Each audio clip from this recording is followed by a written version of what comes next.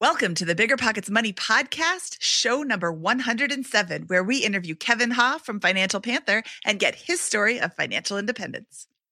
It only takes up a lot of time if you're like really going out of your way to do it. But if you're like kind of incorporating it into the stuff you're already doing, then it really doesn't feel like you're like adding hours to your day, you know? So it's like if you're walking a dog during your lunch break, does that count as you working a half hour, or like was that like time that would have been spent doing nothing anyway, right? Same with like my commute home. It's like if I'm doing delivery on my way home, is that work or is that like I'm just getting paid to go home? Hello, hello, hello. My name is Mindy Jensen, and with me as always is my fantastic co-host, Scott Trench. Scott and I are here to make financial independence less scary, less just for somebody else, and show you that by following the proven steps, you can put yourself on the road to early financial freedom and get money out of the way so you can lead your best life. Wherever you are in your financial or life journey, you can begin rapidly moving towards a position capable of generating a great income, saving a huge percentage of that income, and setting yourself up to make larger and larger investments on your way to financial freedom. And whether you want to retire early and travel the world, go on to make big time investments in assets like real estate, or start your own business, we'll help you put yourself in a position capable of launching yourself towards those dreams. Scott and I are super excited to announce that we have a new Facebook group. Go to facebook.com/groups/BP Money to join. And we would like to make sure that we are giving you the show that you want to listen to. We're thinking hard about ways to make this show even better, and we really want your feedback. So if you would take 5 minutes out of your day and go to biggerpockets.com/money survey, there's a few questions to answer. It's a very quick thing, and that way it helps us make the show what you're looking for. Please do join that Facebook group. We love just chatting about whether it's the show, general money topics, or whatever, or even just terrible jokes. We'll be in it and lively and engaging in there, and we'd love to chat with you guys and get to know you a little better. Well, I will say that 50% of us like the jokes. 50% of us like the jokes. That's right. So, and if you have a question, we'll have a dental pun off. You'll see why that's relevant later in the show today. Get there. So we'll drill those into you. Brace yourselves. All right. Before we bring on Kevin, the Financial Panther, you know the drill.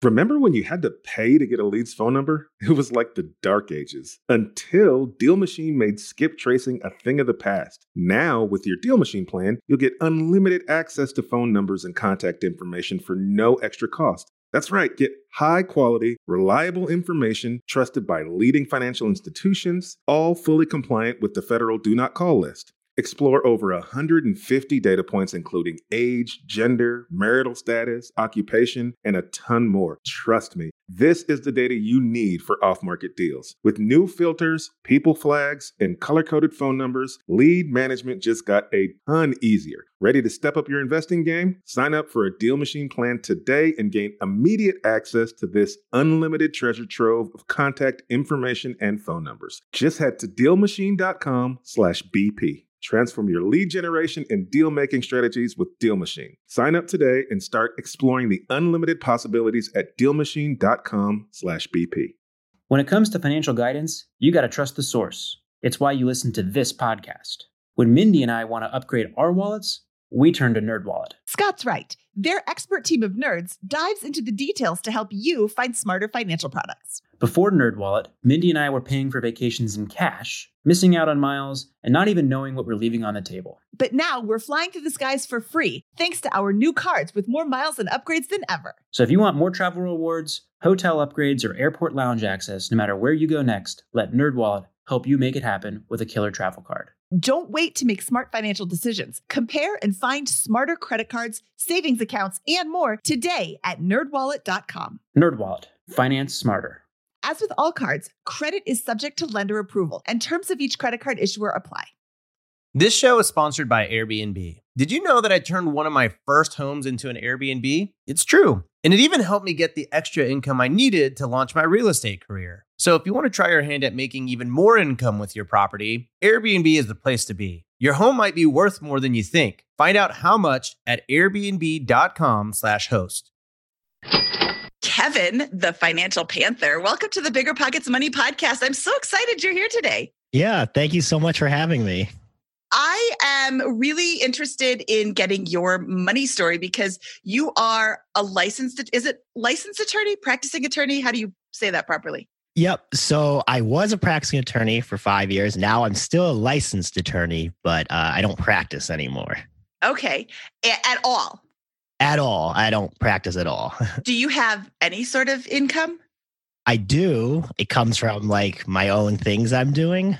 Okay. So you don't have like a real job.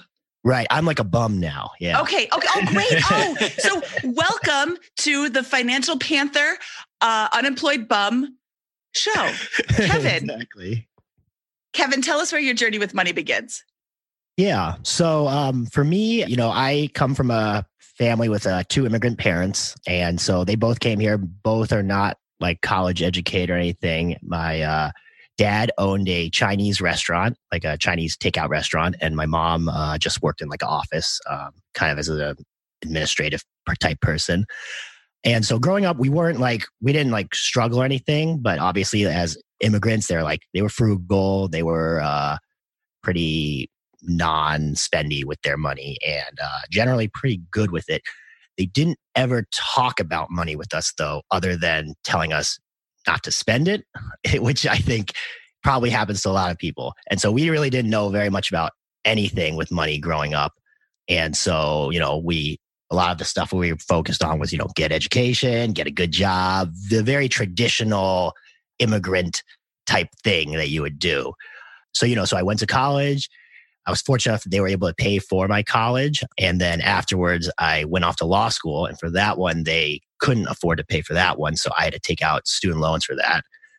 When I did do that, I got a half scholarship. So it cut my student loan balance down by a little bit. And I did that. And then when I first got my real job, I kind of realized, hey, I need to start learning something about how money works, because I had a paycheck for the first time. And, I'm 26 now with my first real paycheck. And I really didn't know anything. And so that's kind of how I first started learning about money and kind of trying to do something with it. Whereas before I was kind of taking whatever money I had and just spending it all and not really having anything to show for it, which is a pretty common thing, I think, for a lot of people. Yes, the American, not the American dream so much as just the American way of life. So yeah, exactly. You assimilated really well. Good job. we don't talk about money forever in your life. And then just one day you get a paycheck and you figure out what to do with it after all of that. That's exactly right. It's no one talks about it. And, I never knew what my parents made. I had no idea if we were doing fine, but I had no idea, do we have money? How are my parents doing? And even today, I have no idea. I assume they're doing fine, but I really don't know. No, I remember this is very embarrassing. So, I'll go ahead and tell it anyways. But I remember my first paycheck, and it wasn't after law school or anything. So it was my $48,000, $50,000 a year job out of college to get my first paycheck. And previous to that, I had always thought about dollars, partially in terms of how many cases of natural light you could purchase with those dollars. And I was like, oh my gosh, this is 200 cases of natural light. Natural light beer? That's right. Yes. Natty Light. Oh, Scott. It's the official beer of college. If I'm being too formal. Yeah. And so that was my and I was like, what do I do with this now? It's so much money. I've never had anything like this to spend in my life before. What do I do? Anyways, so what was your balance sheet and position when you got this first paycheck? You had student loan debt. What was the kind of nuts and bolts of that situation? Yep. So my student loans afterwards were $87,000, which is actually pretty good because most lawyers nowadays are coming out with $160,000. The reason my balance was that low was because I had that scholarship. And it was kind of a weird thing because it was cheaper for me to go out of state and live on my own than it was for me to stay back at home going to law school and living at home simply because of that scholarship. So that wouldn't really help me out. And when I ended up paying off my student loans, I added all up. So I ended up paying about $100,000 after all the interest and everything accumulated. Mm-hmm. So that's about what the damage was for law school for me. Got it. And what was your kind of plan of attack from that, starting in that position? Were you kind of passive about paying them off at first, or did you jump right into it and get going, paying them down? Yeah, so I got pretty aggressive right off the bat. One of the things is, I started off at a big law firm, and the environment was like probably, I kind of knew that wasn't for me. So I kind of was like, okay, I need to make sure that I am not stuck here and that I can like do something else if I have to. And so my basic plan was like, well, I've been spending the last, 7 years of my life living like with basically no money. So it's not going to be that hard for me to just like do that still. So, like I was just thinking like, well, so how many natty lights do I need to live this month? That kind of thing. So while a lot of we all drink better beer now, right? We all do. Now we're all craft beer. All right, good. Yeah. I hope so. But that's kind of the way I approached it was, I don't need to inflate my lifestyle. I'm 26 years old. No one expects a 26-year-old to be like making bank and living in some luxury apartment anyway. And so I was like, well, I'm just going to keep living in this regular apartment, taking the bus to work, or biking to work, not buying a car, not really like upgrading my clothes. It was just like, I had just kind of normal stuff. Yes. Awesome. Yes.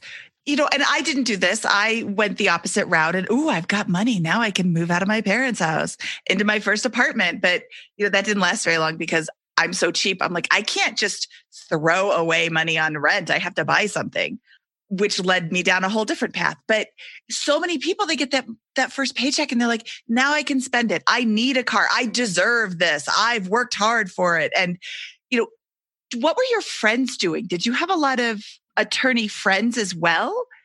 Yeah. And so that's the thing. It's harder, especially in a law firm, because you're around everyone in the law firm is making the same as you. So, you kind of can see what all your friends are doing, and all of them would do the same thing because they're all living in like fancy apartments, buying houses after a while and just like living much more lavishly than I was living. So my normal friends, like my friends who weren't, big shot lawyers, were living like regular lives. But like day in and day out, I was like surrounded by these people who are like making, pretty good money and spending a lot of it to like show that lifestyle. And so it was kind of like, who am I going to compare myself to? Right. Because who am I going to like put as my baseline? Because the way I saw it was like, if I live like a normal 26-year-old and not like a big shot lawyer 26-year-old, then, I can have so much more and kind of give myself more options later down the line. How many hours a week were your peers at the law firm putting in on an average week? Yeah, it's, because of it's like a 60+ hour week type thing, which is really tough. And it's not always like 60 hours of just straight working. It's like sometimes you're just waiting around, but because you are kind of getting, the thing about a law firm is like every partner is your boss. And so you're kind of just like there. And it's like, if you're there, at 9 o'clock and then it's like you're getting ready to leave at 5 and then some random partner comes up and says they want you to do something at 5. Now you got to do that. And then you're leaving at like 9, 10 o'clock and you basically spent the whole day, didn't really do a ton. And then now you had like all this work at night. And so your day was really long, even if it didn't feel like you did a ton of work that day. So, but like people are in the office on average 60-ish hours a week, right? Yeah, I would say so. And how long are they maintaining that for? Like how long do they? Like how many years? So a lot of people kind of do it for like 3 to 5 years and they start like realize like, well, this isn't going to work. And you kind of see them start jumping around to different types of jobs. And then, the people who are really hardcore about it, who are just built for that kind of thing, they stay for, they go all the way to make it to the top. So it sounds like you were in the other group you mentioned earlier. Well, how long did it take you to realize that you didn't want to climb the ladder to the top or to make that a career move? Yeah. So I knew pretty much right away that this was not going to be the right fit for me just because of how I wanted to live my life. And so the only thing that was really holding me back, though, of course, was that I had these student loans and I wanted to get rid of them really fast. And so I needed to stay in that. So I ended up staying in that job for 3 years before making a switch to like a government job that I thought would be easier and with a better work-life balance. And that one was not. It was just as much work actually, except for a big pay cut. So that wasn't a great. Well, okay. So look at this timeline. So you stay there 3 years and you pay off your entire student loan balance. I take it, right? And then you jump ship to the government job, right? So That's correct. 29 at this point in the government job. How long does that last? And let's pick up the story from there. Yeah. So I took that government job. I was there for a year before I made another switch to a nonprofit job.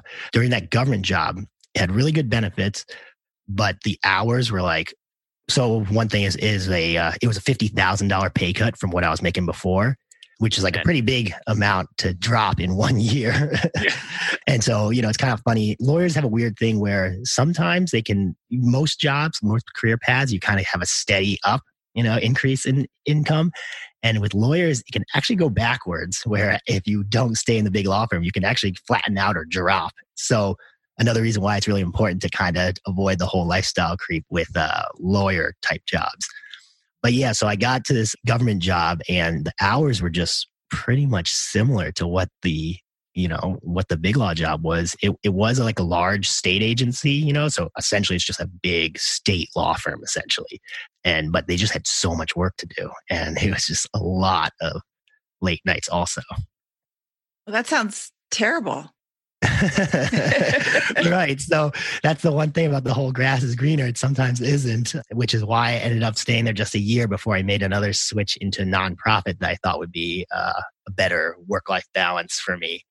And so the nonprofit was like kind of a law adjacent field. It was for my state bar association. And that one was fine. I was there for about a year and a half or almost 2 years, but it just like wasn't particularly that interesting to me. And meanwhile, I had all these I did like doing my blog on the side. I'd been doing all these little side hustle things I was having a lot more fun doing. And I was kind of thinking to myself, well, why don't I just do this instead and see where that can take me? I'm still young. I can always go back and get something else or switch over to something else if I need to. And so that's kind of my career progression. So what was your salary at the nonprofit compared to the government job? Yeah. Do you want, I'm cool sharing specific numbers if you want. Sure. Yeah. So my highest salary at the big law firm was $125,000, and my salary at the nonprofit was $57,000. So there's a pretty big reverse. That's a little bit different. Right. But the really interesting thing was, even though I took such a big pay cut during those stretches, because I'd been so used to living on less, I was still saving money with no problem. I always had a huge surplus. I had never had any problem, it seemed, just because I hadn't really inflated my lifestyle very much during that 5-6 years of working. And so it didn't really impact me to drop down. I could have saved more, obviously, if I kept working the big law firm jobs, but it just it wasn't making me happy to do that. And you only have one life. Why live it stressed out and miserable when you can live it happy and doing what you want? Sort of. I mean, it doesn't sound like law was really your dream job. Did you dream of being a lawyer as a kid, or did it just kind of fall into place? No, law is one of these things. And I kind of talked about this with people, where law is kind of one of those jobs where you can kind of default into when you have no idea what you're doing. So, because unlike the medical school, like med school or dental school or any of those type of professions, law school doesn't have any prerequisites other than that you can just take a test, like a multiple choice fill in the blank or bubble test. And so as a result, a lot of people, you see people, they graduate from college and they're kind of well, what am I going to do? And so if they don't really know, they just go, well, lawyer. That's a job that and it's a very clear job with very obvious steps to take to get to certain types of jobs. So even now, if you gave me your GPA and your LSAT, I can tell you exactly what law school you can get into. And it's just it's literally, just from the numbers, and there's nothing else you need. Doesn't matter what you majored in. Whereas med school, you need OChem and all that stuff. So it makes it there's more barriers to get in. And so for me, I graduated college in 2009, which was in the recession, and I had no choice. I had no job, nothing to do. So well, I'm just going to go to law school. Yeah, I think it's interesting, just this dynamic where a lot of people who go down your career track, they will spend themselves into a lifestyle that eats up basically all of their income, right? That's what you do, right? And then you lock yourself into this perpetuating cycle of this career where you're progressing here. And then whenever you want to exit, you have to make an incredibly painful cutback on your lifestyle. which most people can't handle, and you just successfully bypassed all of that with the career choices that you've made, right? Which I think is fantastic. And I've seen many people's lives, not many people, in my life, I have seen the devastation left by a forced reduction in lifestyle. This is just, when people go from $250,000 a year of spending and they're forced down to $80,000 a year of spending. It's this existential problem. And it doesn't have to be that way, right? If you've already won the game, why don't you just spend reasonably, live like a normal person, and generate a massive surplus, and then do what you want to do, which is the rules of the game that you figured out right away, and have reaped the benefits of basically your whole career after you got back to zero and paid off your debt. But Scott, then he can't show everybody how successful he is by driving his BMW and his Mercedes and taking these lavish trips that he can tell everybody about. Yeah, he gets to come on the Bigger Pockets Money podcast. Yeah. And that's better. There you go. Yeah. That's better than a Ferrari. Come on. Okay, so I know you're married. When did you meet your wife? At what point in this career or schooling? Did you meet in school? I did. Yep. So I was in law school and she was in dental school when we met. Oh, dental school. So you have now paid off all of your student loans, but dental school, I have heard, is a little pricey. It is. It's crazy pricey, like ridiculous, even when you're in state. And actually, because my wife actually had to go out of state because her state didn't have a dental school. So it made it even more pricey. But even the in-state rates are still really expensive these days too. Did you guys merge finances, or how do you kind of handle money in your relationship with the different dynamics of debt there? We heard about your story and it sounded like that was kind of an individualistic approach, but let us know. Yeah. So when I had my student loans, so we got married in 2017 and we met when we were in school. So we met in 2012. So we've been dating for a while, and we had our own separate finances. She had her things, I had mine. And her schooling was a lot longer because she also did a residency. So she actually didn't even start her first real job until last year.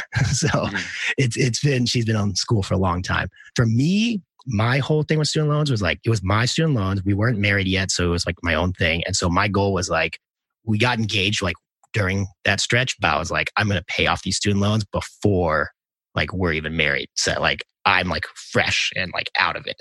And so that's what I did. With her now, we have like we've combined our finances now. And so for her right now, we are working on it. We're actually kind of doing a little different compared to how I did it. When I paid off my student loans, I was kind of just dumping money into it as I went. This time I kind of, because of hers, I like having that like big surplus. So instead of like throwing it down every time and like the money's now gone, we've actually just been kind of setting it aside. So like, just in case something happens, we've got the cash that we can like use, like just in case, not to like buy like a car or something, but just in case there's like something that happens that we need a little flexibility. It's kind of nice to have that little surplus cash. And then once it's enough, we can just kind of get rid of her student loans. So what is your kind of like, is your position largely basically cash then, and then the debt, and you're just kind of slowly paying that down and swelling your cash reserve? Do you invest at all as well? Yeah. So I've got my investments pretty strong, and most of my money is actually invested. Like the money that I had made, like when I was working, after I paid off my student loans, I was just saving money and putting it into investments.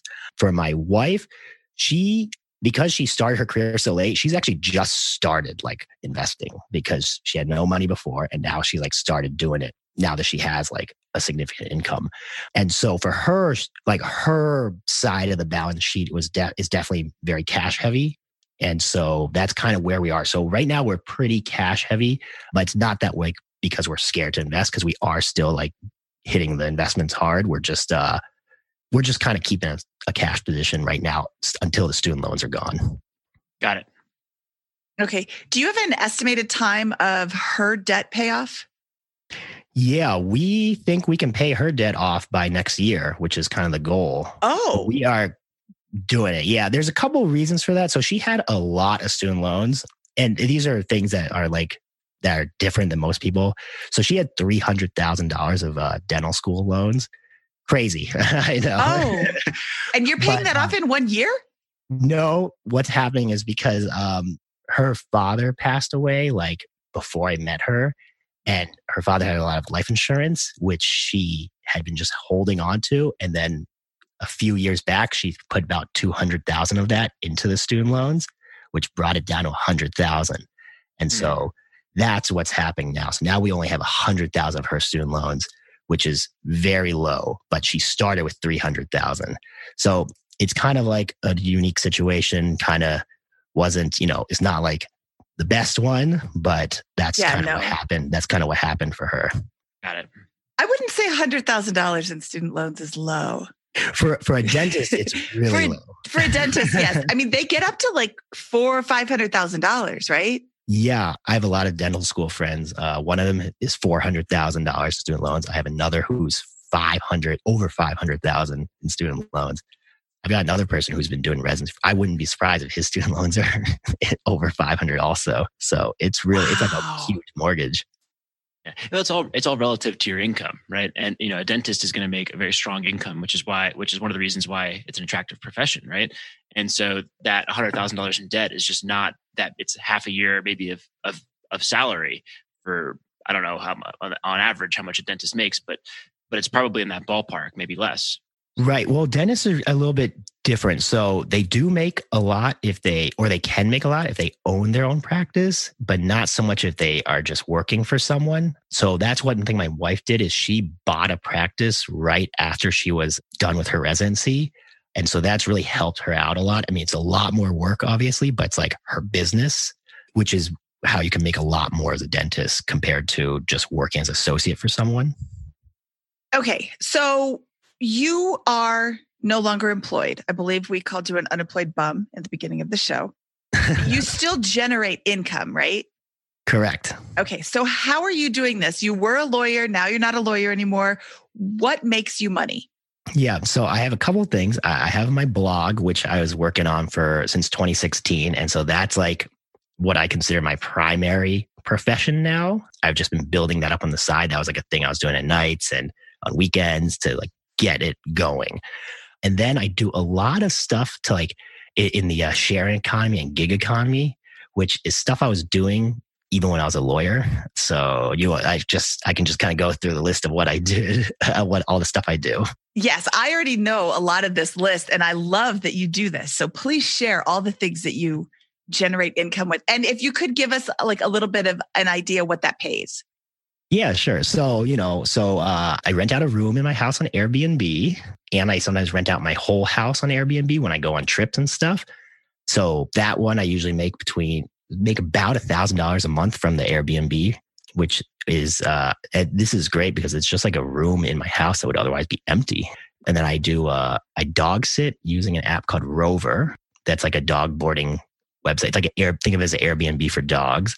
That one, I usually make about $3,000 a year doing somewhere around the neighborhood, $3,000 a year doing that. And the thing that makes Rover so good for me is I already own a dog. So it's not like any extra work for me because I already have to walk my dog and feed my dog and do all that other stuff. So it kind of just like integrates in my life perfectly. And I've been doing that for like 5 years now. So I have like this base of repeat dogs I keep watching. They're like so easy, so cute. And I probably watch them for free, honestly, but that I get like a bonus. Do these dogs come stay with you, or do you have to go to these other residences? No, they stay in my house. So basically, I just have a second dog in my house a lot of the time. Oh, perfect. Yeah, it's like awesome. So and then I also do food deliveries using my bike for apps like Postmates, DoorDash, Uber Eats, and Grubhub. And this is one that I think is super underrated if you do it with a bike specifically and not with a car, because you can I bike around the city and I'm getting paid basically to essentially do what I would already do anyway. Cause I'm like a heavy biker. I like bike like for exercise and for fun all the time. And the fact that I'm getting to do this little treasure hunt is great. And the great thing too is the way I usually did it is I would kind of combine it with, and I mean, the way I usually do it, I combine it with my commutes. So if I'm coming home from downtown, I will grab some deliveries that are going back towards my house, which I'm already biking to anyway. So it's I'm getting paid to go home, even if it's like a little bit of a meandering route. But that's something that I think is super underrated, to essentially get paid to exercise. So you can set that up in the app. You can set it up so that, hey, I want to go generally from this direction to this direction. Give me a delivery that meets that criteria.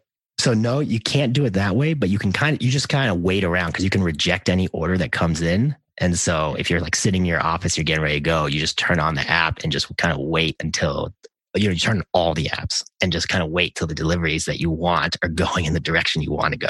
And then the best thing is if you can double up and like have deliveries. This is how you really make money on it. If you double up and have deliveries from multiple apps at the same time, going in the same general direction, because then you're like doing, you're multitasking essentially. Oh, nice. Wow. Yeah. It's a great tip. And what does that pay?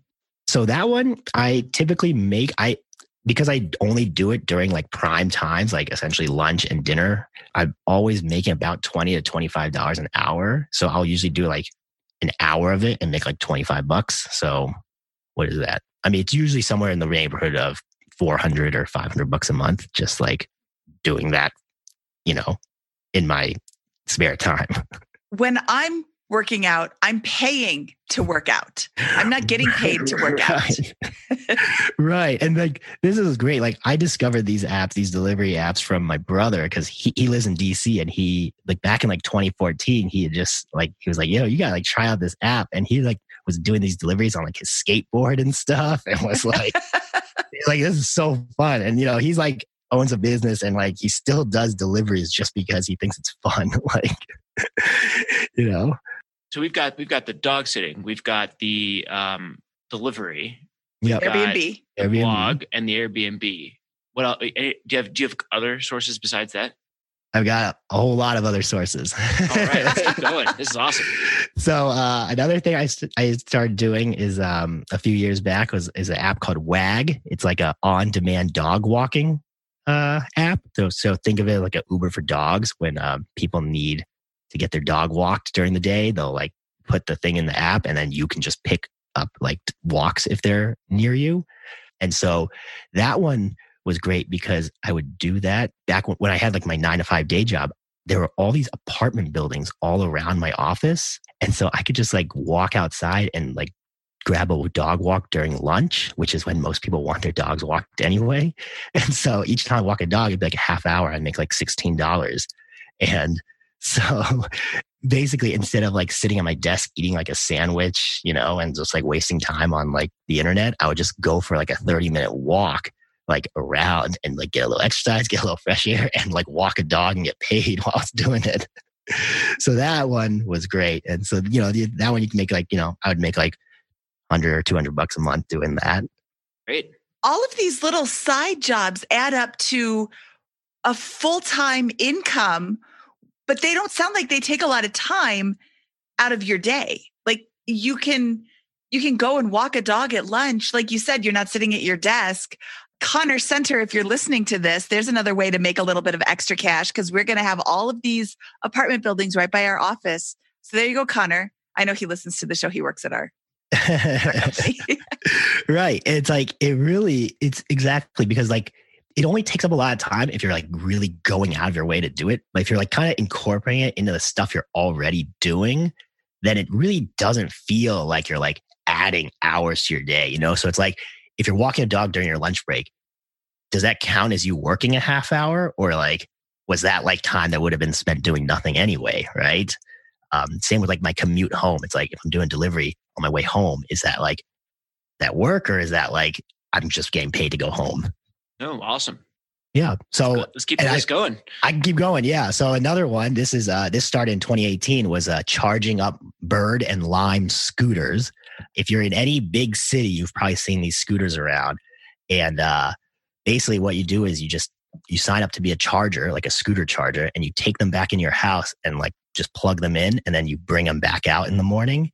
You have to drop them off in certain spots. But if you live in like, a dense area, which a lot of like, especially young like millennials do, like new college grads and that kind of thing, you can really, it's so easy, because like, I live like near a large university. So there's like a ton of scooters. And so every night I'll just grab 6 scooters.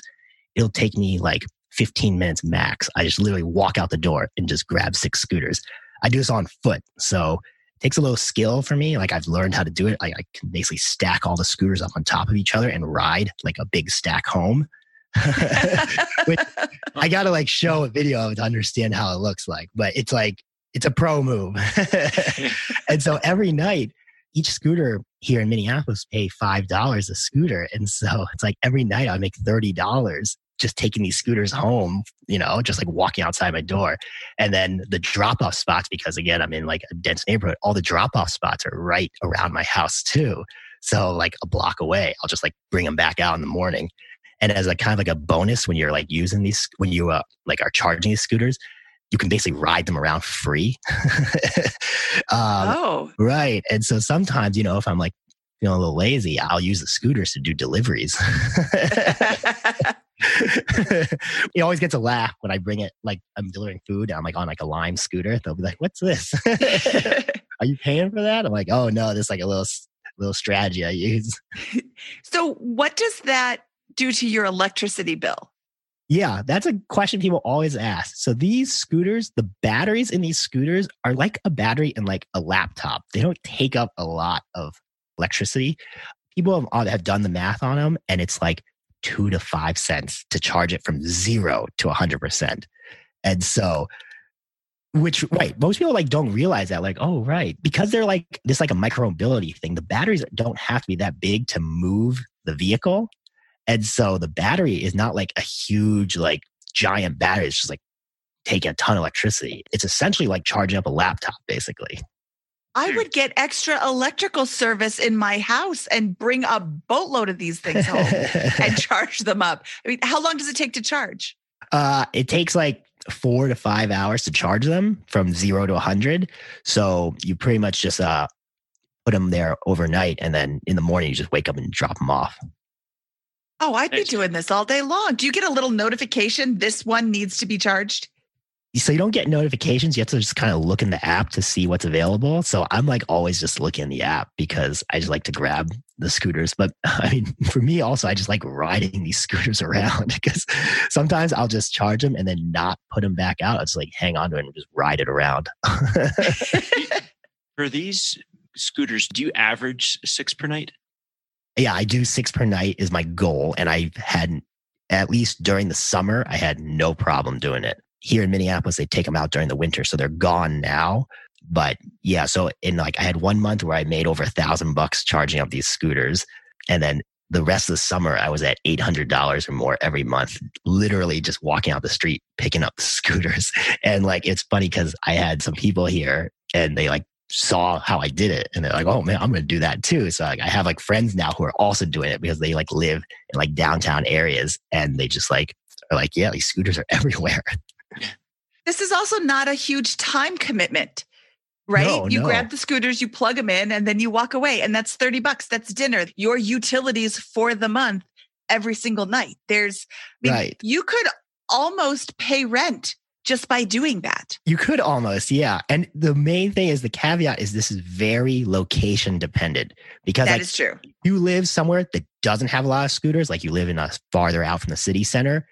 I don't think it would be worth it because then you'd have to like drive probably and you'd be like wasting your time going back and forth. But if you are in like these neighborhoods that like all the young millennials are living, that is where you can do it because there are just so many of them around. Have we exhausted the list or how much longer does this go on? Oh, yeah. I can just jump through some quicker ones. Keep going. Yeah. This is great. Yeah. So another thing I sometimes do is, and this is the only one that my wife does with me because she just loves doing this, is like flipping stuff. So like if we find like furniture in the street, we'll sell that on like a Craigslist or Facebook Marketplace. We sometimes go to like Goodwill and we'll just like find stuff and that we think is worth more than it's selling for and flip it. Another place is there's a place called Goodwill Outlet. It's like wild. There you go there and you buy stuff by the pound, and there's always like you literally just like dig through bins looking for things, and it's paid for by pound. But like you find some sweet stuff. Like I once found like a Burton like snowboard bag. Like I didn't know what that was, but my wife knew what it was, and that thing cost me since it's by the pound, that thing must have cost me $1 to buy. And I sold it for $50. Yes. We live in Colorado. Scott and I live in Colorado. So there's mountains right there. There's a lot of snowboard gear that gets donated, or ski gear too. I'm not discriminatory, but I do snowboard. So I go there first. There's a lot of stuff that gets like left at the resorts, and you go to the thrift stores up in the mountains. And I got a Columbia ski jacket for like $15. Right. And it fits perfect. I got my sister a snowboard boots and snowboard bag because she lives in the Midwest for $15 each. So for $45, she's set to go. She can go snowboarding in the Midwest, which doesn't have great places, or she can come out here and it's a brand name board. I think it's a Burton or a Ride or something. They're just so cheap and people will pay a lot more. I used to sell snowboards online on eBay. They're really expensive to ship. Oh yeah. That's the nice thing about that bag. I could fold it up and stick in a box. So it's easy. Do you sell anything on eBay? Yeah. So I sell on eBay also. So most of the stuff I find like clothes stuff, I sell it on eBay. That's awesome. Is there any tips for things that you thought would sell but wouldn't sell, or things that sell really well? Yeah. So it seems like if you're going to do any of this reselling thing, you kind of need to pick your lane that you're good at. So for me, whenever I see anything that's sports related, I instantly grab it because sports stuff tends to sell. I find sells pretty well. And it kind of makes sense. If you're looking for especially college sports stuff specifically, because, if you're you need a college hoodie or something, you're just going to that's just something that people are going to buy, no matter what, I find. Okay. And so that's kind of what I aim for. So I recently found a University of Wisconsin, Columbia jacket. I've got that currently listed up for $40, and we'll see. I'll probably get $35 or $40 for it. I paid $1 for that thing at the Goodwill outlet. And when I saw that, I was like, oh my gosh. I just snatched it out of there. And then someone else there grabbed the Minnesota jacket. So they got a hold of that before I could get it.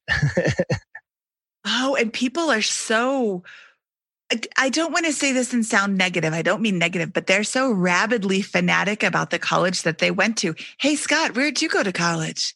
I went to Vanderbilt University. Oh, yeah, I knew the answer to that. I don't know how many times you've said that on the show, but in real life, that comes out frequently. And I'm not talking smack about Scott. He's proud of where he goes. I guess rabidly fanatic isn't the right word. Go Doors. They're proud. Go Doors. You're the Commodores. Oh, I'm you're the Doors? My high school? The Vanderbilt Commodores. That's right. Yeah. What's a Commodore? It's someone who commands a fleet of ships. Oh, okay. In my high school, we were the tugboats. Yeah. The porters. Cornelius Vanderbilt had a kind of canal system transportation network that he oversaw and facilitated. I'm probably butchering that, and someone will beat me up who listens to the show and knows that story a little better than me. But yeah, so we're the Vanderbilt Commodores. Yes. So Vanderbilt Commodores. I have nothing that says Commodore on it. So Kevin, if you find anything from Vanderbilt. Right. Because, if he wants to go to a football game or something, or a basketball game, he's going to need a hoodie or a sweater or something, right? I've got plenty of that stuff, to your point. Yeah.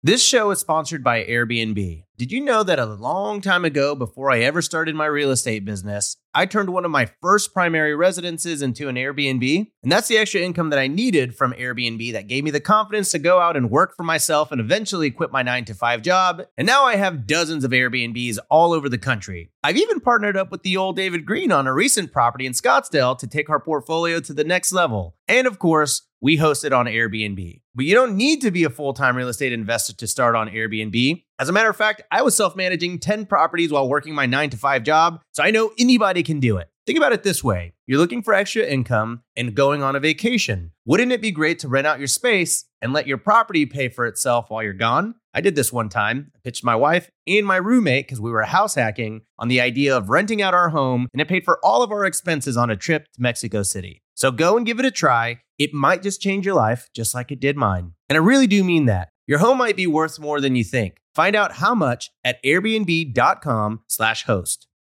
Real estate investing is great, but for some, the tenant phone calls and clogged toilets aren't all that attractive. So How do you invest in real estate without getting your hands dirty? Invest for truly passive income with Pine Financial Group. Pine's mortgage fund offers an 8% preferred return and an attractive profit split, with 70% of profits going to the investors. You'll earn passive income by participating in lending to house flippers. And it's secure because senior lien holders, that's you, get paid first. Their rigorous underwriting process and the backing of the physical asset provide additional security in case of borrower default. Plus, by investing with Pine Financial Group, you contribute to the revitalization of communities by redirecting your funds from Wall Street to Main Street, supporting local economies and generating profits simultaneously. This investment is reserved for accredited investors, but if you are not accredited, Pine Financial has options for you too.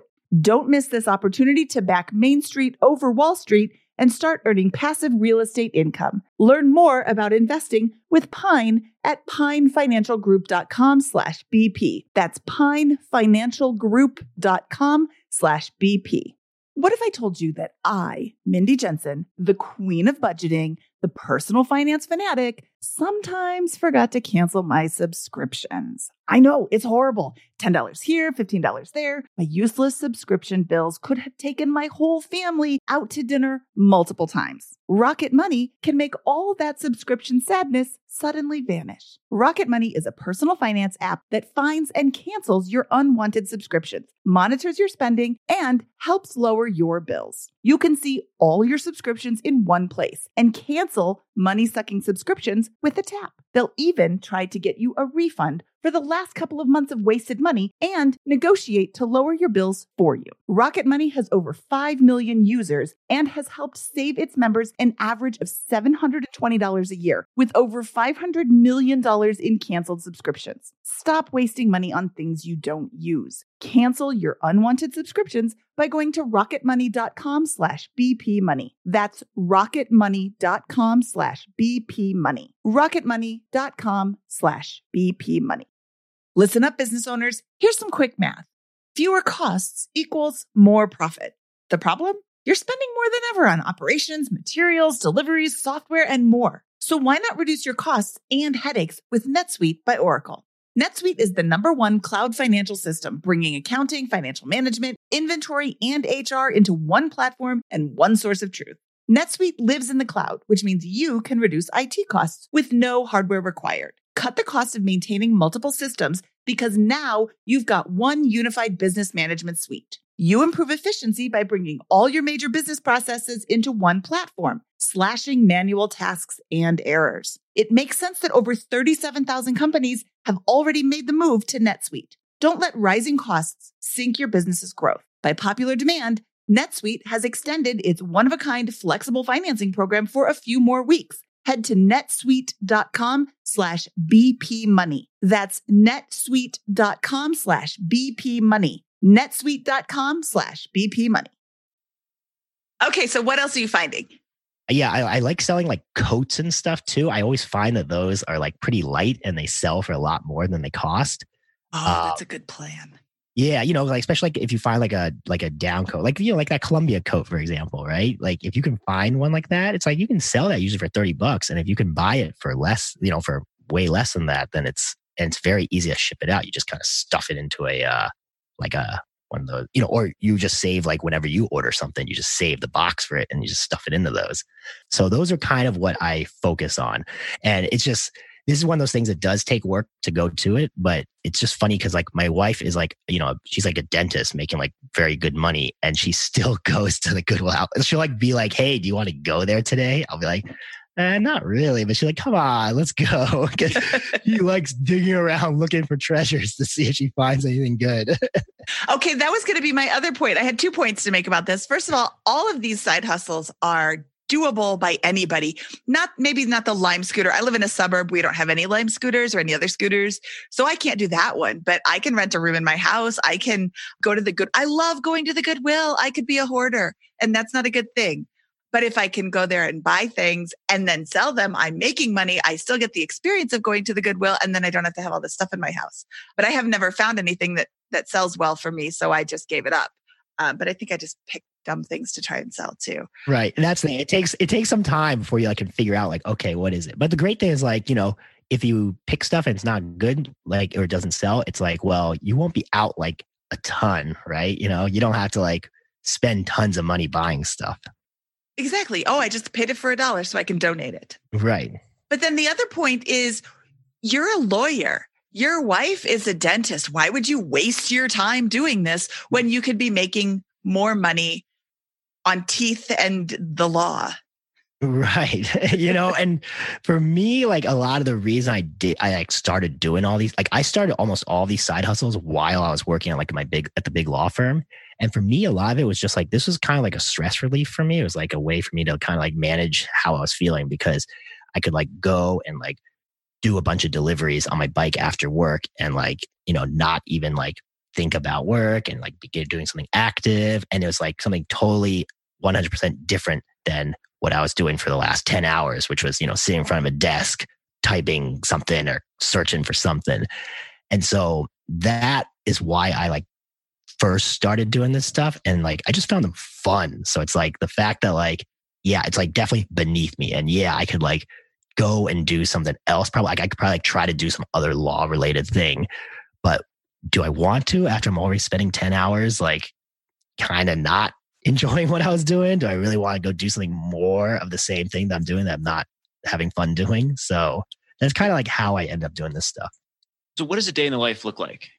Yeah. So right now the day in life is like, I wake up in the morning, I like take care of my dog, I go for a little walk, and then I try to work on my website and stuff during the morning. I have a co-working space downtown that I go to kind of like keep myself a good schedule. So I'm not like just like sitting at home all the time.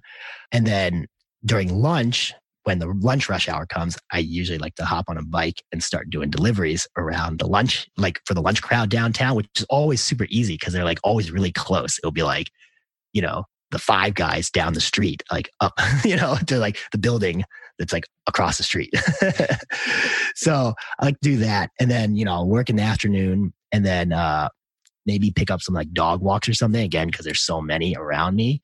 And then in the evening, I'll usually, this is what I was doing for a while, I would grab scooters and try to scoot them home. Like, so I'd grab like 2 or 3 scooters and ride them back towards my house. So it's like I was getting a free scooter ride home and making money on along the way. And then I also sometimes, depending on the day, I'll do deliveries on my way home as well. Got it.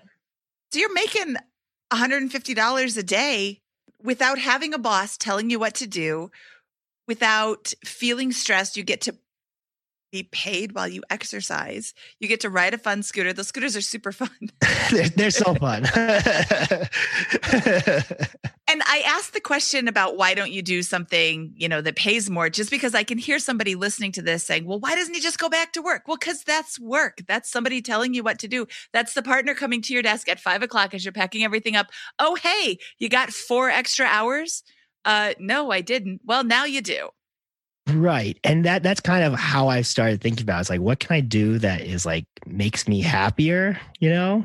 And but you know, like since I don't need a lot to live, it's like I have a lot more choices now, you know, because you know, if my baseline was like I need $100,000 every year to live, that means I only have a few types of jobs I can do. Whereas if I only need, you know, half of that or less, I have like the whole spectrum of jobs that I can do. Well, let's break this down real quick. You just listed a set of activities where you make about $150 a day through your work, right? Specifically, which is the deliveries, the ride share, the dog walking, all that kind of stuff, right? Yep. But you're also building an asset, which is your blog, right? Correct. And you passively make money through your Airbnb, through your residence there as well, right? And this is all made possible by this very low cost lifestyle and the fact that you have no personal debt, you know, well, outside of your wife's debt. Correct. Yeah. And, you know, this is kind of like what I did because like I had like the regular day job and then I had kind of like a scalable business that I had started up and then these side hustles. And so it's kind of nice because now I got rid of the regular job. And so now I have my scalable like business. And then my side hustles basically give me like a floor, you know, if that makes sense. So it's like, I know whatever my business does, at least I can make it a little bit, at least. Like I'm not going to be rich, obviously, but at least I'll be like, okay, just doing the other stuff. And so it's like, gives me a little comfort, I guess.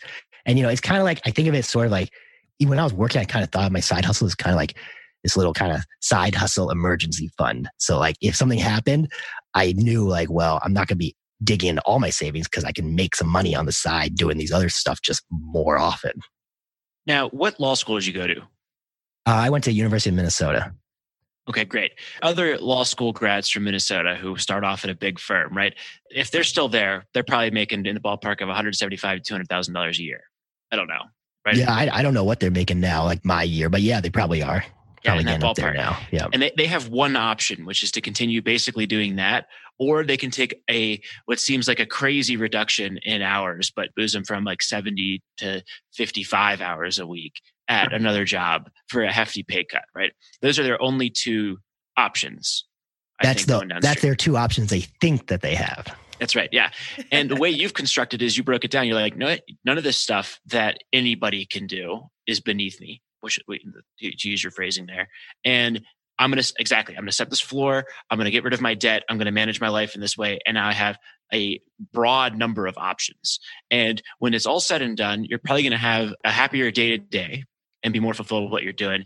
And you might end up better off financially downstream anyways, from an income perspective, depending on how some of these side hustles and businesses end up growing downstream. Like, for example, your blog, or if you ever, or whatever it is you invested and grow, right?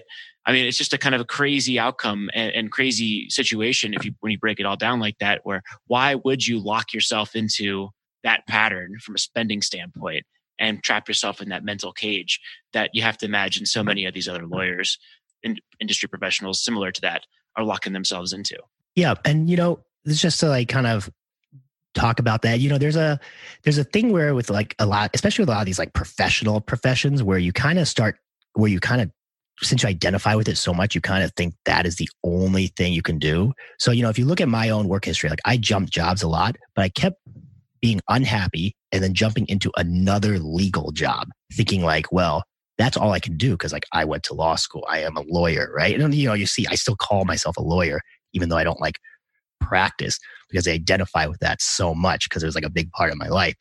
And it's like, there's a lot of lawyers who are like unhappy and like really want to do something else, but they aren't able to like quite get themselves in that mental position of like, maybe I can do something that isn't law, like maybe there's like a huge world of stuff out there and I could try something else. Because it's hard. It's hard to do that, right? If you've been doing this thing, it's like not easy to think, well, what else can I do? That's right. And I don't think we've talked about the status part of it before. Being a lawyer is very impressive, and being a doctor is very impressive. And being a guy who plugs scooters into his wall at night, I think is very impressive, but it's impressive in a different way. So how do you get over that?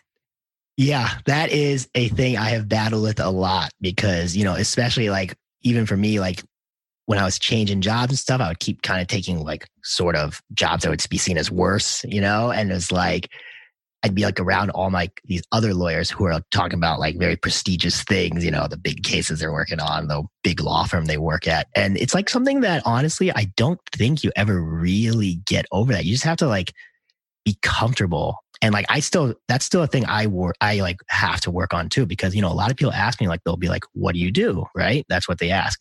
And my natural instinct is just like, I'm a lawyer. So that they like know, like I am like someone, right? And like, if I'm like, oh, I'm a blogger, then it's like, oh, so this guy's a bum, right? And so it's something that I honestly haven't gotten over yet. And I'm like still working through that myself. Just like, it takes a lot of work to be comfortable with what you're doing and who you are and like what makes you happy and what like moves you. Well, one of my favorite quotes is from Coco Chanel, the fashion designer. She said, I don't care what you think about me. I don't think about you at all. She's super sassy. And, and I try to tell that to my daughters who are in middle school and in the throes of all the drama that comes with the teenage hormones and all of that. But, it doesn't matter in the long run. It doesn't matter what people think of you. It only matters that you are proud of yourself. And I just did math on the calculator because I wanted to double check my numbers, but $150 a day times 30 days is $4,500. If you're used to living on very low, $4,500 is, livable, right? Yeah. Oh yeah. It's like totally fine. I don't feel like I'm like struggling or anything. It's like totally fine. That's your floor. That's before Airbnb and before your blog income, right?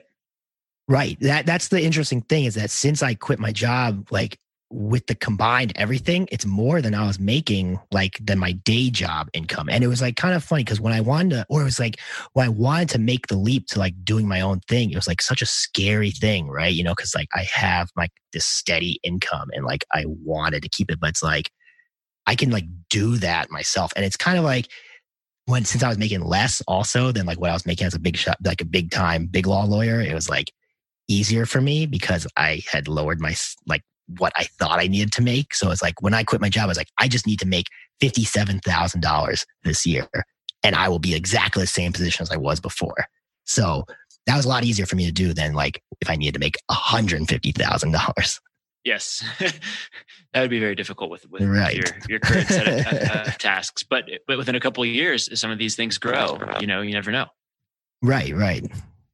And I want to make a couple more. I keep making all these points. I want to just reiterate, this is before your wife's dental income, which is not insignificant. I think that we should, mention that again, just because the Mad Fientist is married to an optometrist, and he was in some article online, and somebody's like, well, yeah, but his wife's an optometrist. His wife's a doctor. Yeah, she is. But that doesn't negate the fact that he can support them on his side hustle business and on his, all of his, investments and everything. Just because she's a doctor doesn't make him any less financially independent. Just because you're married to a dentist doesn't make you any less financially independent. And now you're working all of these little side hustles that you could stop working if it suddenly decided to not make you happy anymore, or if it suddenly didn't make you happy anymore. You all of a sudden now it costs you $5 to hook up Lime scooters. Probably not going to do that anymore, but you seem like a happy guy. I have met attorneys who are extremely stressed out because their whole life revolves around, being stern and, doing all the lawyery things. They don't seem happy. Right. You seem real happy. Yeah, that is definitely true. And that's like what a lot of people have told me since they like have seen me like post my legal career, that I am just much more happy. And it's because like, even though I'm not making like the big bucks like before, it's like, that's not as important to me as like having more control of like my life and like feeling like I am in charge of it and not like someone else, So it's been good. Like I've been able to travel a lot more. I've been able to visit people more. And I've just like felt much happier with my day to day and no more like, I'm not dreading Monday. Like today's Monday and I'm not I didn't dread it as I was for the last, 5-6 years. I always look forward to Mondays now because I get to record a podcast. Yeah, this was awesome. I love that you do what you do without regard to what other people think. And that's really impressive.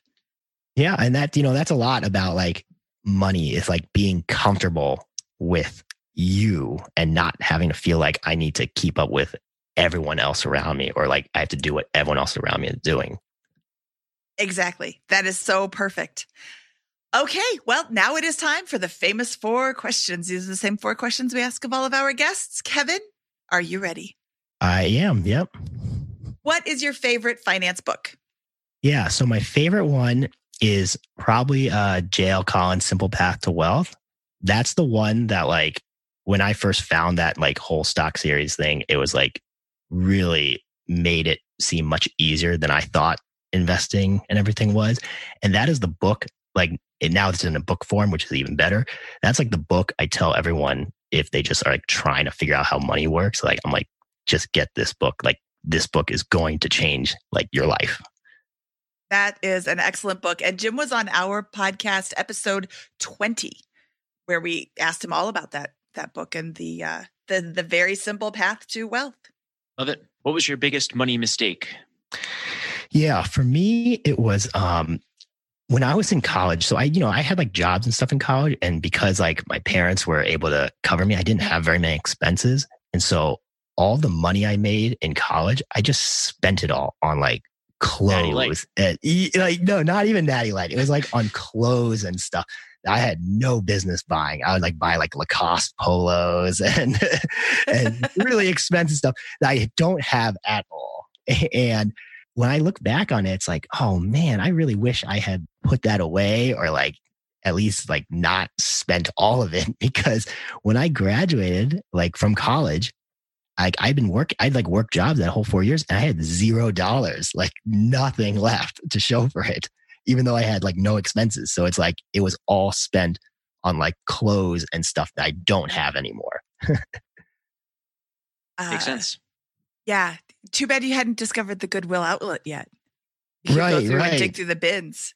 But you see, back then I was like trying to show off how like awesome I was. So I like wouldn't have wanted to go to that, right? I only wanted to buy like the fancy stuff at the mall or whatever.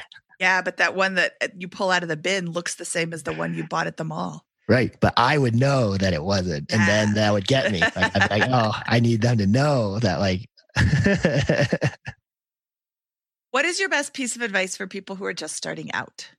Yeah. So my best piece of advice for people starting out is just to not be afraid of trying things. I think that, we get a lot into our head, and at least for me too, it's like, you can't make any mistakes, right? When you're when you're like growing up and whatever. And it's like, life is so long, and I look at it and like, when I was in my 20s, like the reason I went to law school was like, oh, I don't want to like take any chances trying something else, seeing if I can do something else. And like, in retrospect, I wish I had like given myself that permission to like try things and maybe fail, maybe make it, but like just try it, especially while I was young, like really young, because there's just like, life is just so long and we just have so many opportunities today. And I think that the way we're taught to like just stay in your lane and just do that, like from the time, how like when we're kids, like they kind of like shuttle us all into different things, right? And like you're kind of told like, this is what you're supposed to do. And I just think that that doesn't work anymore, just because there's so many more opportunities to like do different things and like see what is out there. Oh, that's a really interesting perspective we haven't heard before. But I think, I think that I can relate here, because also coming from a kind of upper middle class background where parents paid for college and stuff, it was like, oh, I have to do everything perfect, get just straight A's, be on the sports team, go to the good college, get the fast line career. And like the Fortune 500 company was kind of similar dynamic to the law, but little shift. And it wasn't like, oh, let's experiment with 20 different things here. It was, here's what seems like the good options, go with them and go all in. Right, exactly. And it's like kind of funny because like, I mean, we act like, oh, if we do something wrong when we're like 22, that's going to like impact our life. It's like, probably not, And like, there's a scene in one of the Transformers movies. It's like Transformers 3 or something, where the Shia LaBeouf, the main character, he's like trying to get a job outside of college, right? And he's like interviewing with like this John Malkovich character. And the dude in the like interview is like, this first job is critical. It determines your life. And I'm like, what? That is like crazy. But that's like how some of us think. It's like 22, we need to like get it right then. Because if we don't, that's it, we're done. And it's crazy, I think. Spend less than you earn and do what you love. Yeah, it is crazy. And I have to tell you, I have changed careers now 3 times. This is my 3rd different career. And, the first one was interesting, but I always felt like a fraud. I was a graphic designer, but I always felt like I didn't know what I was doing. My second one, I sold quilting supplies, and I loved it, but it didn't pay very well. And then I stayed home to have kids. We had been flipping houses forever, and this job at Bigger Pockets popped up, and I'm like, I love this. This is my end career. I won't do anything else after Bigger Pockets. This is like where I will spend the remainder of my working life. And it's because I love it. So if you find something that you think you like, and then you start working in it and you decide, oh, this isn't for me, it's okay to pivot. And if that happens at 22, if that happens at, I'm not 22, 23. So, if that if that happens at 30 or 40, it's okay to pivot and try something else, because being happy in your job, feeling confident that you know what you're doing, feeling like you're doing a good job is so much better than whatever high paying job you had before where you felt like a fraud. Same. All right. What is your favorite joke to tell at parties? Yeah. So I'm waiting for your dentist. yeah, no, I don't have any jokes I tell at parties. Like I'm not great at puns and those kind of things, but my niece always has her joke that she says. And so her joke is always, why did the banana go to the doctor? Because he wasn't peeling well. I love it. And she always says it and laughs so hard. And so that's the joke that's the only joke I know. And do you want to give her a shout out? No, that's a shout out for her. That's a shout out. Okay. Well, on a related note, do you know what Beethoven's favorite fruit is? No. The banana. Okay, that's fine. That's my banana joke. All right. Bananas. Yeah, a lot of jokes of bananas. Where can people find out more about you? Yeah, they can find me at my blog, financialpanther.com. And on there, I, write about like financial independence and money and all these side hustles that I do. You can also find me on Twitter at financialpanth so no R at the end because it wouldn't fit.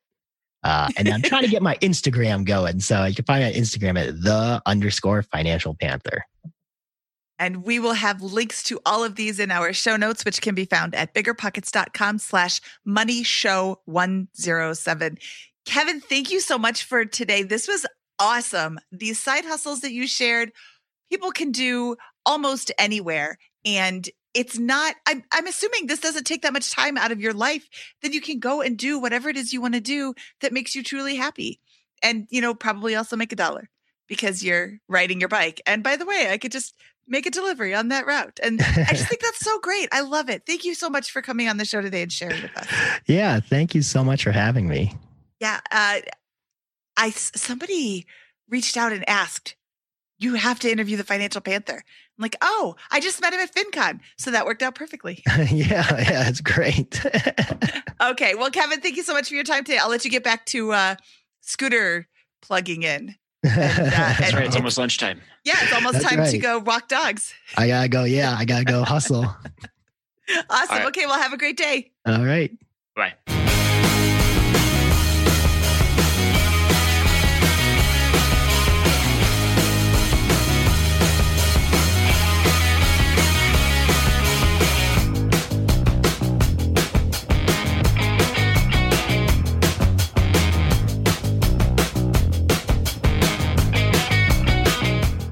The market is changing, and finding your way can be tricky. Rates shift, headlines whirl, but your goal hasn't changed. You want financial freedom, and the best investors know it's not about timing the market, it's about time in the market. If you're ready to get into real estate investing or take it to the next level, finding an investor-friendly agent is your next step. With the BiggerPockets Agent Finder, you can find the right agent in minutes. Just head to biggerpockets.com/deals. Enter a few details about what and where you want to buy, and boom, instantly matched with an investor-friendly agent who fits the bill. These local market experts can help you navigate the neighborhoods, analyze the numbers, and take action with confidence once and for all. This free resource is only available at biggerpockets.com/deals. Get an agent, get the deal, and get closer to financial freedom at biggerpockets.com/deals. That's biggerpockets.com/deals to find your investor-friendly agent today.